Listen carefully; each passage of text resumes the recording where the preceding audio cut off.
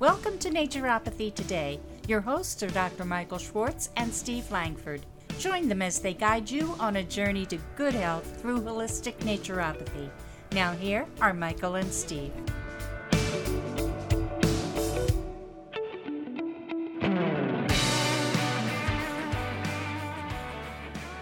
Hi, and welcome to another stimulating episode of Naturopathy Today. You know, last week we left off talking about menopause for the ladies. This week, we're going to talk about andropause, which is what the term is for us guys, because we too go through a change of life. And it's really interesting that what happens is that part of it is one, the level of testosterone diminishes, especially after the age of 30. Now, that's what medicine says. That's from the medical science. I don't agree. I'll go there first and I'll come back to that. Because what testosterone does for us, it gives us our deep masculine voice and gives us our facial hair and body hair, which we talked about, I think, last week or the week before, where I noticed that, you know, the younger boys today have less hair on their body because of the hormones that are coming into the system. And also testosterone helps us with muscle mass. So there is this theory, and this is quote unquote from medical documents that I research, the Merck manual that I look at from time to time, that men decrease their level of testosterone like 1% to 2% a year. And it begins at the age of 30. Well, there is also a concept in the health food industry, not about testosterone, but about enzymes itself, that after the age of 40, you begin to decrease manufacturing enzymes. And so there's a whole product line built on that premise. Obviously, maybe it's not obvious. Well, let me state this in my masculine voice. I don't agree, because the body is a divine creation, period. Number two, the body builds everything it needs to build. And when it comes to the enzyme concept, your B vitamins, and we've said this before, that they are technically coenzymes, because in the thousands and millions of enzymatic transactions that your body is performing hour by hour, day by day, are all built with vitamins as well as minerals. Minerals, technically cofactors, catalysts, some are involved in enzyme transactions. So if you are well nourished, why would your enzymes deplete or diminish? Why would your testosterone diminish? And the answer is it wouldn't. So I don't know how you feel about that, Steve, but obviously you can tell I'm adamant about it. I think that it's one of those concepts presented that are not based on reality, or they're based on medical science. You know, there's a big trend these days to, push drugs on people who have these problems. You know, if you feel like you might not have the same sex drive that you had when you were younger, well, let's just give you some testosterone as an injection. We can just replace that, instead of thinking, well, how might we help our body be more effective, produce more? Can we actually do that? It seems to me, I seem to desire sex as much now as I have throughout my life. And that hasn't changed for me. And so, am I just one of the lucky ones? I mean, people all around me are popping Viagras because, they want to, get some results.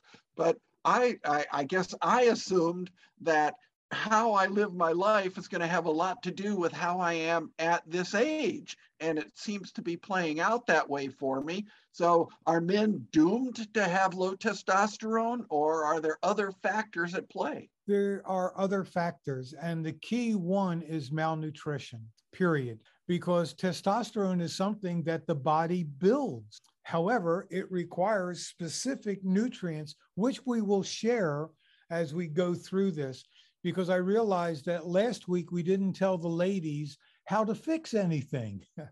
And So Oops. we're going to rag on the guys a little bit, let them know what they're dealing with and how they can tell they're going through it, because it's not something that we think about as a common thing that guys go through, but we do.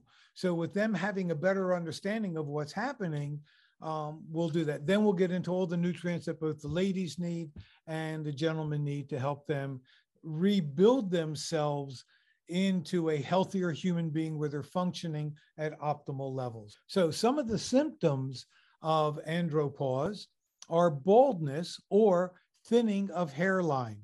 Now, obviously, there are other things. Baldness could come about from alopecia, which is an autoimmune disease, where the immune cells identify the hair follicles as aliens and attacks them and destroys them. So there's that.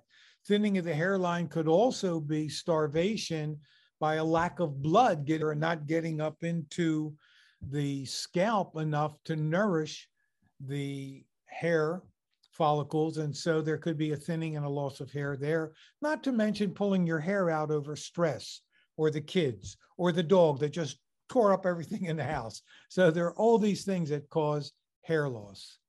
Obviously, what you just brought up, Steve, about erectile dysfunction, ED, that too is almost a common symptom, interestingly enough, of going through andropause. Also, along those same lines, an increase in body fat because constrict the blood flow. And since the penis is fundamentally a muscle that requires blood for erection and stiffness, by reducing the amount of blood flow into that area, stimulates the dysfunction of having an erection. Let me ask you a question, Michael, about this, because I heard something one time that has given me a pause to think about, and I'd like your opinion on this. I heard this from a well-respected nutritional researcher who I have a lot of confidence in, and his statement was, as men get older, if you are able to get an erection, that tells you that your blood flow and cardiovascular system are in okay shape. And so I was just wondering if you had any thoughts on this idea that this is evidence of good circulation, or was that kind of just a fallacy that he was putting forward? Any thoughts on that? Yeah, no, I think he's had a valid point, because it is all about circulation. Whether or not I really, I'm trying to understand from a different point of view, which is what I try to do, see things from different angles. Part of me thinks that, yes, it definitely can be a circulatory issue. Then my mind went to, and that's why I kind of stuttered a little bit. Well, is it because the system is because there's too much fat on the outside compressing? Is there hypertension, which is also muscular compression? Or is there too much cholesterol in the bloodstream? So there are different angles. But generally speaking, I would say that, yes, I think he's on the money, because as long as you have good circulation, then the blood will flow to where you need it, when you need it, or when you desire to need it. So yeah, I think he's yes, well, I would took agree. a little bit of confidence in that for myself, thinking, because I'm always kind of wondering, how am I on the inside? And when I heard that, it just gave me a bit of confidence in terms of, well, I'm functioning well enough there. Maybe that's a sign. And certainly I won't take that as the only sign of cardiovascular health. I do these other things as well. But certainly I think that if men are starting to experience it in their 40s, erectile dysfunction, that's got to be very concerning, and what to do about it. And it would seem to me there's a lot more that men can do than just turn to these drugs. So while we were on erectile dysfunction, I just wanted to ask you that question.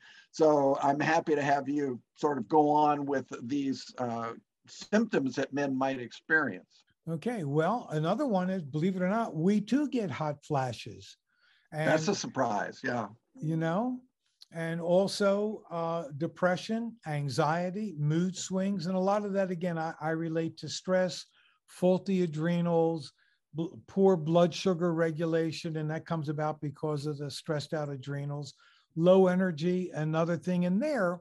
Again, we're back to nutrients. Pantothenic acid is absolutely a magical nutrient for energy because it becomes coenzyme A, which stimulates the Krebs cycle, which is what produces energy in each and every cell in the body.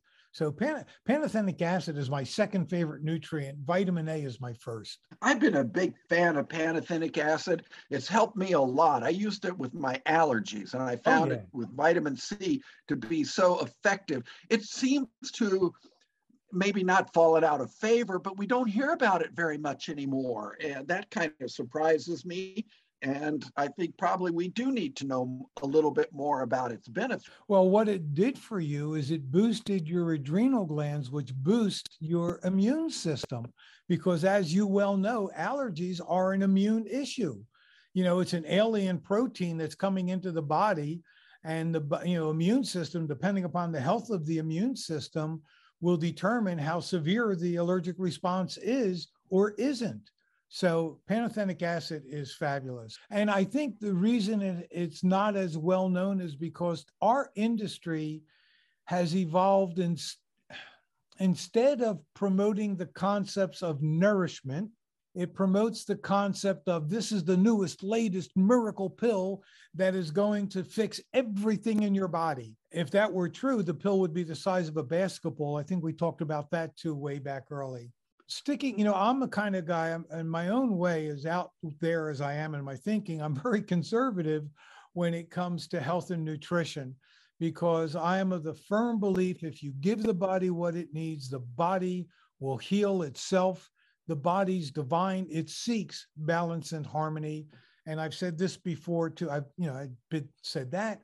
And the other thing is that disease begins between the ears. And that's the place that does us the most amount of damage and stops us from growing into healthy human beings. Well, one of the important things about what you just said there that resonated with me is, as much as I appreciate what I call the golden age of nutritional science, I mean, there's all kinds of studies going on, all kinds of nutrients. Let's not forget what's foundational. We understand the importance of these vitamins and these minerals, and any new exotic nutrient, as good as it may be, doesn't replace the benefits of these very important nutrients that are foundational. All the things we talk about here in naturopathy are all foundational. And so let's make sure we understand and utilize those. Absolutely. I think that's one of the reasons why I have survived for 38 years as a company without marketing and advertising, I might add, because I've stuck to the foundation. I've stuck to the principles of naturopathy, and I've never chased after any fad. It's just not who I am. Anyway, so here are the nutrients for both ladies and men, because on one level, our bodies are the same. They operate the same. The only difference is that where the women have ovaries, we have testes. They do the same. Where the mammary glands are, theirs may be a little bit more enlarged, but we're catching up, So because, it's not that we're competitive. It's just that, we want boobs too. So crazy world, right? So here are the things. Agree to disagree. Well, I'm just repeating what I see at the beach. What can I tell you? Okay. Well, if you can't laugh, you'll end up crying. So it's better to laugh. All right. And this is a discussion, and we bring things out and we play with them a little bit because we have fun with it, and life should be fun, and these serious issues also have a lighter side to them. Absolutely. There's two sides to a coin, two sides to every issue, and multiple perspectives, and they're all right. Depends on where you stand and how you look. So to support hormone production, because hormone production actually begins not only in the testes and ovaries, but also in the adrenals. And I think people forget that. So when you have stressed out adrenals, when you are taking red yeast rice or statin drugs, you're diminishing the amount of cholesterol available, because cholesterol is your building material for your hormones. It's also your building material for vitamin D. So you can begin to see how many different internal failures or compromises will evolve because of blocking the amount of cholesterol that the body has to work with. So we want to support the adrenal glands to make sure, and we do that with the vitamin C and pantothenic acid that you talked about. I am also a believer licorice is also good because it helps stimulate and nourish and foundational for the adrenals. B6, pantothenic acid, helps with the stress and the need for relaxation. You know, when we talk about relaxation, we talked earlier about the other day, calcium, magnesium, the hops, the valerian, the passiflora, skullcap, all of those nervines are really good for that kind of stuff. And look at our phytoestrogens. You know, you got red clover is great, wild yam for both men and, again, for both men and women, because the women on some levels still need estrogen in their bodies. And because one thing we don't want taking place is where the testosterone becomes greater in their body than the estrogen, because in reality, we do have estrogen and testosterone. We have it in our bodies. The ladies have it in their bodies. And then, of course, Dong Quai is fabulous. What about that? Blessed Thistle is another one for the women. Squaw Vine is yet another one that's great. So Chasteberry. What? Oh, yeah, chasteberry. Forgot about that one. Thank you. What else do you know from your end of it? Because I forget. Well, this list that you've got here is perfect because, you know, I found all of these to be useful. And it was just that chasteberry was the one other that I had used and was part of combinations I found successful. Yeah, you know, it's interesting, but sometimes I forget. I think I may have mentioned this, that I do have a tendency towards senior moments from time to time. I hadn't noticed because I have oh good, too. Thank you. They go right by. Oh, good. Yeah, also, you know, if I'm not in the habit of using something, because when chasteberry became known, I'd already had my formulas for both menopause and the adrenals. So it wasn't something that I would have redone my formulas, because I'm of the mindset, if it ain't broke, don't mess with it. There's no reason to put everything in every formula. This is really the art of nutritional formulations, is based on your experience and what you have used successfully.